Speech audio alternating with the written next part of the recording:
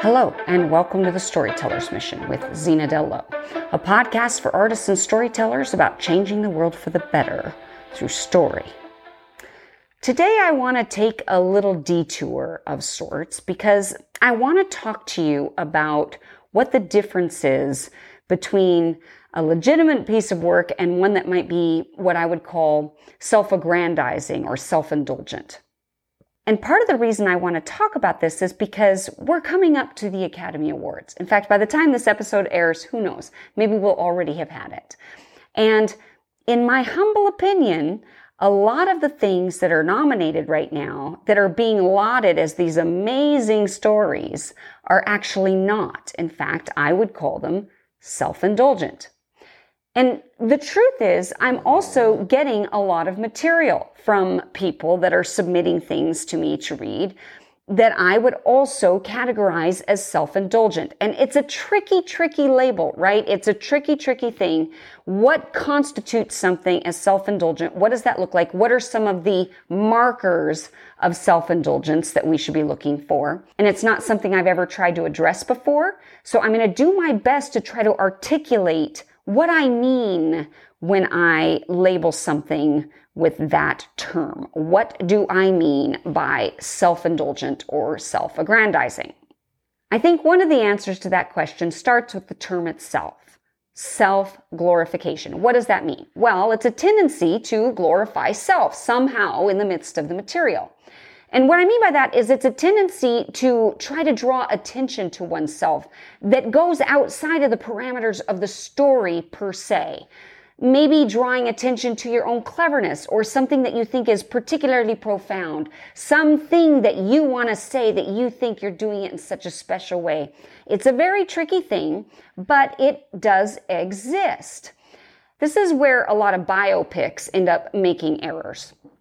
If you saw, for example, the film Rocket Man was about Elton John, but Elton John was very involved in that story. And to me, it felt very self-indulgent because really what he wanted everybody to see what a victim he was.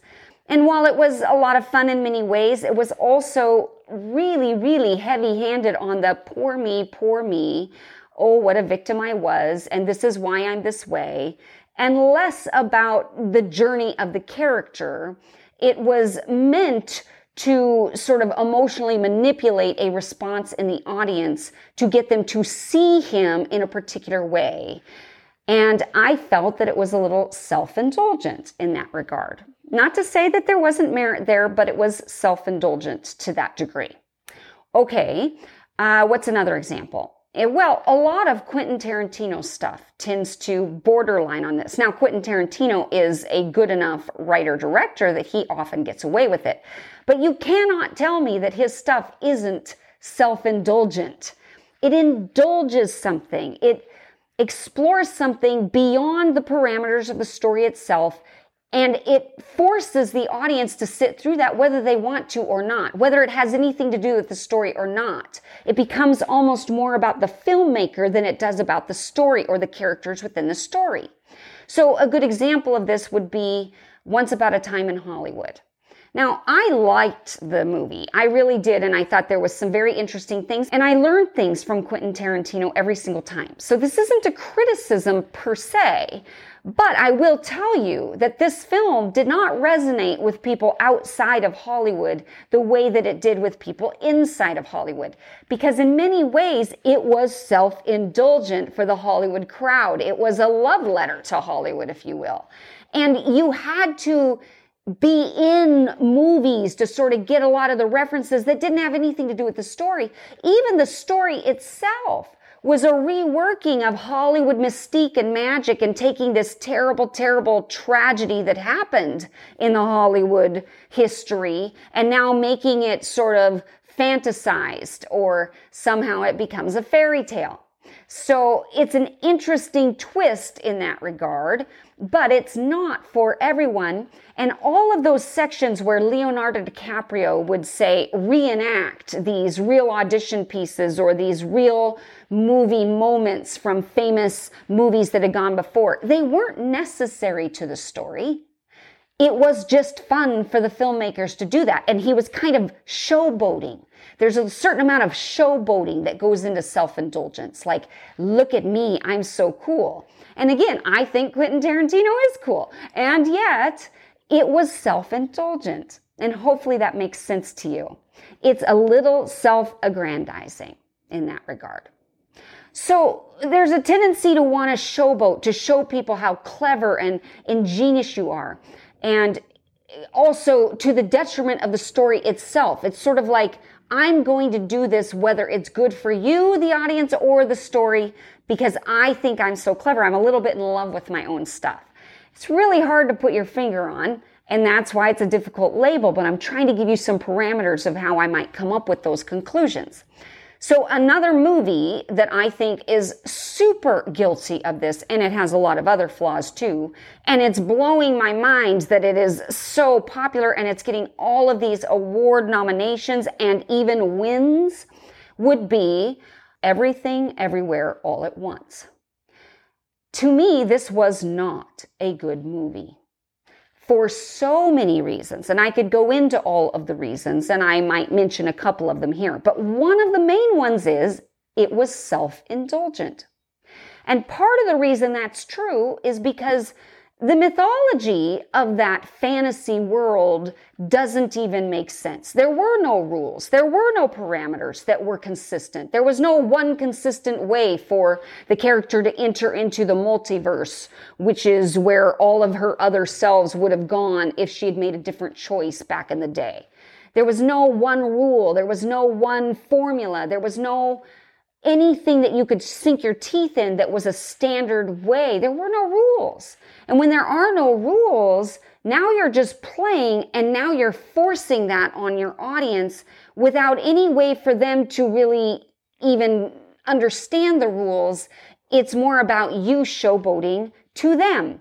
And so sure enough, one of the things that they did in that film is, I mean, my goodness, they could have gotten to the point of it much sooner, but it just kept going on and on and on. And I remember watching it with a friend of mine and going, oh my gosh, do we still really have another 45 minutes? Like, aren't they done? They're making the same point over and over.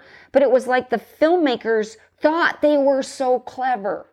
They thought they were being so unique and ingenious. They just kept going over it and really hitting it on the head. And part of the reason that it ends up being self-indulgent, in my humble opinion, is because there wasn't anything new said anyway. It was a terribly cliched and flawed message. It was terribly trite and banal.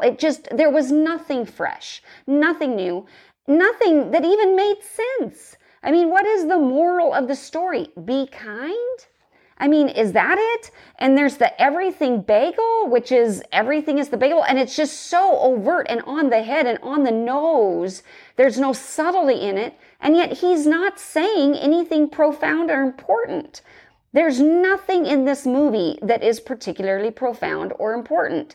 It is all cliche. And yet the filmmakers thought that they were being so deep and profound. They thought they were giving something that was so fabulous. And they were in love with their own material, in my humble opinion. Now, I will say it was very well acted. And anything that the actors get, they deserve, because they actually took what I believe to be incredibly trite and banal material and gave it life in a way that it didn't otherwise have. So the actors were fabulous. But the other reason why I feel that this was just a failure of a film is because it was just so gratuitously perverse, unnecessarily so. It was really gross a couple of places, and they just took it for granted. They just forced those things on you. Here you have this one premise, which is also, the premise is pandering to the audience. That's another clue that something is self-indulgent. It's a pandering to the audience, and I think they totally did that here. The basic premise is you've got this young Chinese girl, the parents own this laundromat, and the mother introduces the girl's girlfriend, her lesbian girlfriend, to the grandfather character as a friend, and it ignites this conflict between mother and daughter And it also highlights the distancing that's been happening between the husband and the wife for years and years and years and all these things. That's what launches the story into action. The problem is we've seen that way. I mean, that's an old school premise. That's old news. We don't even, that's not even a conflict anymore. So it doesn't even feel like, why are we even rehashing that? That's been resolved thousands of times and in much better stories. Now, one will argue, well, not in the Chinese culture. Okay, maybe, I don't know. But to me, it just did not feel very fresh at all. And then all of the things that they did to engage it. Now, but even let's say that it was fresh. Well, then they do these very weird things by introducing these very sexualized elements. Like there's one scene where the daughter is fighting with the mother with these dildos in her hands, these very big dildos that are like, well, what is that about? And there's another scene where you have to trigger going into the multiverse, and there's weird things that they would do. Again, no rules. So it might be that they switch their shoes, put them on the wrong feet, or they might chew a piece of gum or snap something or something weird. But in one scene, she ends up fighting these people who have triggered these powers by having things up their bottoms. I mean, it's just like really disgusting and gratuitously perverse. Completely unnecessary, and yet it's taken totally matter of fact. It's taken totally for granted that everybody should be on board with that kind of perversion, which I think is a type of indoctrination, and I think it's a type of abuse of the audience, because in a way you're desensitizing us to gratuitous, disgusting things simply by so casually including them into this mythology where they do not belong. And that is self-indulgent. That is self-aggrandizing. And it's just, I think, bad filmmaking. Of course, I guess the joke's on me because everybody's raving about this film and I literally could barely get through it. I mean, I just could barely stomach getting through it. I thought it was so bad. But I want to be informed. I want to know what's out there. And I did it. And it was not good. So I don't recommend that you see it if you haven't. There's also this scene at the end where, she's talking about the theme, which is on the nose spoken, and it is poorly articulated and expressed in this banal language anyway. And yet, nevertheless, here it is being beaten over the head and completely overtly spoken. Be kind, whatever. And so at the end, she has this scene where she's trying to engage the other characters the way that her husband would, because he's kinder and he's gentler and he's more tempered person. He's the mild-mannered person. So she's trying to somehow embody some of his characteristics. But that includes something weird where all of a sudden there's this one character who apparently kindness to him is accepting his S&M dominant type fetish. And so she spanks him and puts him in a harness or whatever, and she engages that with him. And it's just a quick bit, but it's like, really? That's kind? Indulging that is kind? That is really, really crazy and really odd. And again, it's this weird sort of forcing these perverse values on an audience that have nothing to do with the actual story. And it feels, again, self-aggrandizing and self-glorifying. So again, what I'm harping on here is the idea that when you include elements that are important to you as the writer or the filmmaker or whatever, but don't actually have anything directly to do with the narrative, or if you include it because you think it's important in the narrative, but it's in a way that calls attention to itself and really doesn't fit the narrative because you're trying to get it in there, then I think that it's self-indulgent. I think that that would be a good description of self-indulgence. Furthermore, it's self-indulgent when you comment on your own stuff, when you comment on your own wisdom or your own cleverness, where you seem to be in love with your own material to the exclusion of the audience, where you're going to force it on the audience even if they're not interested in it per se, or especially if it doesn't have anything to do with the actual material or the actual story. It's that part of the book where they comment on their own profundity, if you will. It's that part of the book where you're managing the audience's perceptions of yourself because you want them to perceive you in a certain way. And by God, you're not leaving it up to the audience to interpret you. You are trying to control the narrative in that regard. You're trying to control their perceptions. You're managing them. I recently did a critique of a gentleman's project who was writing an autobiographical piece that had to do with him developing this business, and he created a particular brand of baseball and, of course, paraphernalia having to do with that, and then he sold it for quite a bit of money. And he did that all on his own, self-made in that regard. And then in the meantime, he has all of these marital problems and all of these issues on the personal side. So he was probably trying to draw a dichotomy between having a lot of success professionally versus some failures on the personal level and some of the ironies there. But really, it felt very self-indulgent to me because it was showboaty. Again, it was, look at me, look at how smart I am. I really want you to see, look at how clever I am. I'm going to go ahead and extrapolate on this. I'm going to let you see how swell I am, even as I reveal my bad stuff over here. But if you see all this, you won't think that bad of me here. And it just felt very manipulative of the audience in that regard, very self-aggrandizing. Okay, so again, it is self-indulgent if it panders to the audience, if it manipulates the audience, if it doesn't have anything to do with the story itself, if it tries to call attention to itself, if it tries to show off or showboat its own thing for yourself rather than for the good of the story or the audience.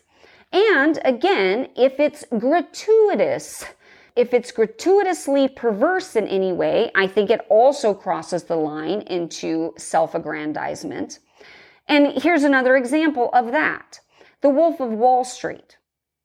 Okay, so The Wolf of Wall Street starring Leonardo DiCaprio. In it, he plays this Wall Street guy. True story, by the way, of a guy who was just an awful human being, scammed people out of millions, made a ton of money, cocaine, girls, all these things. And why this movie is famous for other reasons, I'm sure, but for this particular reason is because it is known as having more cuss words in it than any other film that's ever been made. Think about that for a second. It has more F words in it than any other film that has ever been made. Well, that's gratuitous. Why did we need that many F words? I don't think we did. Now, granted, this is a horrible human being, so I guess it's believable in that regard, but it's still unnecessary, and it's an assault on the audience. And that is an area where it is more interested in itself than it is the audience. There is a moral responsibility that we have to our audience, and that sort of an onslaught is self-indulgent. It just doesn't need to be there. It is for its own, it's almost a screw you, defiant thing that they're going to force their audience to sit through something that is that assaultive. That is just yuck, gross, unnecessary, and therefore self-indulgent. And again, I'm not a prude. Like, I have cuss words in a lot of my material, but man, when I put a cuss word in, it's because I believe it absolutely has to be there for credibility purposes. And it's not just the cheap go-to word. It's actually been really thought through. If it's going to be there, it's really been thought through. Because most of the time, we don't actually need it, but sometimes we do. So I'm not afraid of using it if it's necessary. But this was gratuitous, and that's the point. When it's gratuitous, it's self-indulgent. Here's another point about that film that I think ends up being sort of self-indulgent on its own, which is there's really no redemption in that film. It's not like they wanted to show this depraved guy who gets redeemed. The truth of the matter is that guy kind of gets away scot-free. It's really kind of glorified at the end of the day. Because, okay, yeah, maybe he goes to prison, maybe he gets caught, maybe he's in trouble. But at the end of the day, He is making $1 million now selling his ideas and being like I don't know, what is he, like some sort of speaker at these conference events. And of course, he sold a movie, and we all know that. I mean, it's very, very self-glorifying at the end of the day. Very, very much, there's no consequences for this guy for being how horrible he is. He didn't really pay, and therefore he didn't really learn anything. And so forcing the audience to sit through that is just not worth the outcome by any means. It's just not worth it. I don't recommend that movie either. Well, I hope that this has been helpful to you and challenging, but not offensive. I don't want to offend. I want to challenge. If you are offended, maybe that's a good thing. I'm going to be willing to offend you. But mostly, I'm hoping to broaden our horizons. And I want us to think more biblically, more righteously about all of these things, all of our little behaviors. We have a lot of stuff we can learn and grow. So these have been a couple of little tangents I've been on because of everything that's happening, and I hope that they've been beneficial to you. If so, and you've enjoyed these, maybe think about sharing. I made a big appeal to you last week to try to get you to share an episode with somebody that might need it, and I would like to do the same today. And then also, of course, subscribe and rate the show. It's just so important. So there again, I'm appealing. Please, please, please do that, and that would be a big help. All right. In the meantime, I want to thank you so much for joining me on the Storyteller's Mission with Zena Dello. May you go forth inspired to change the world for the better through story.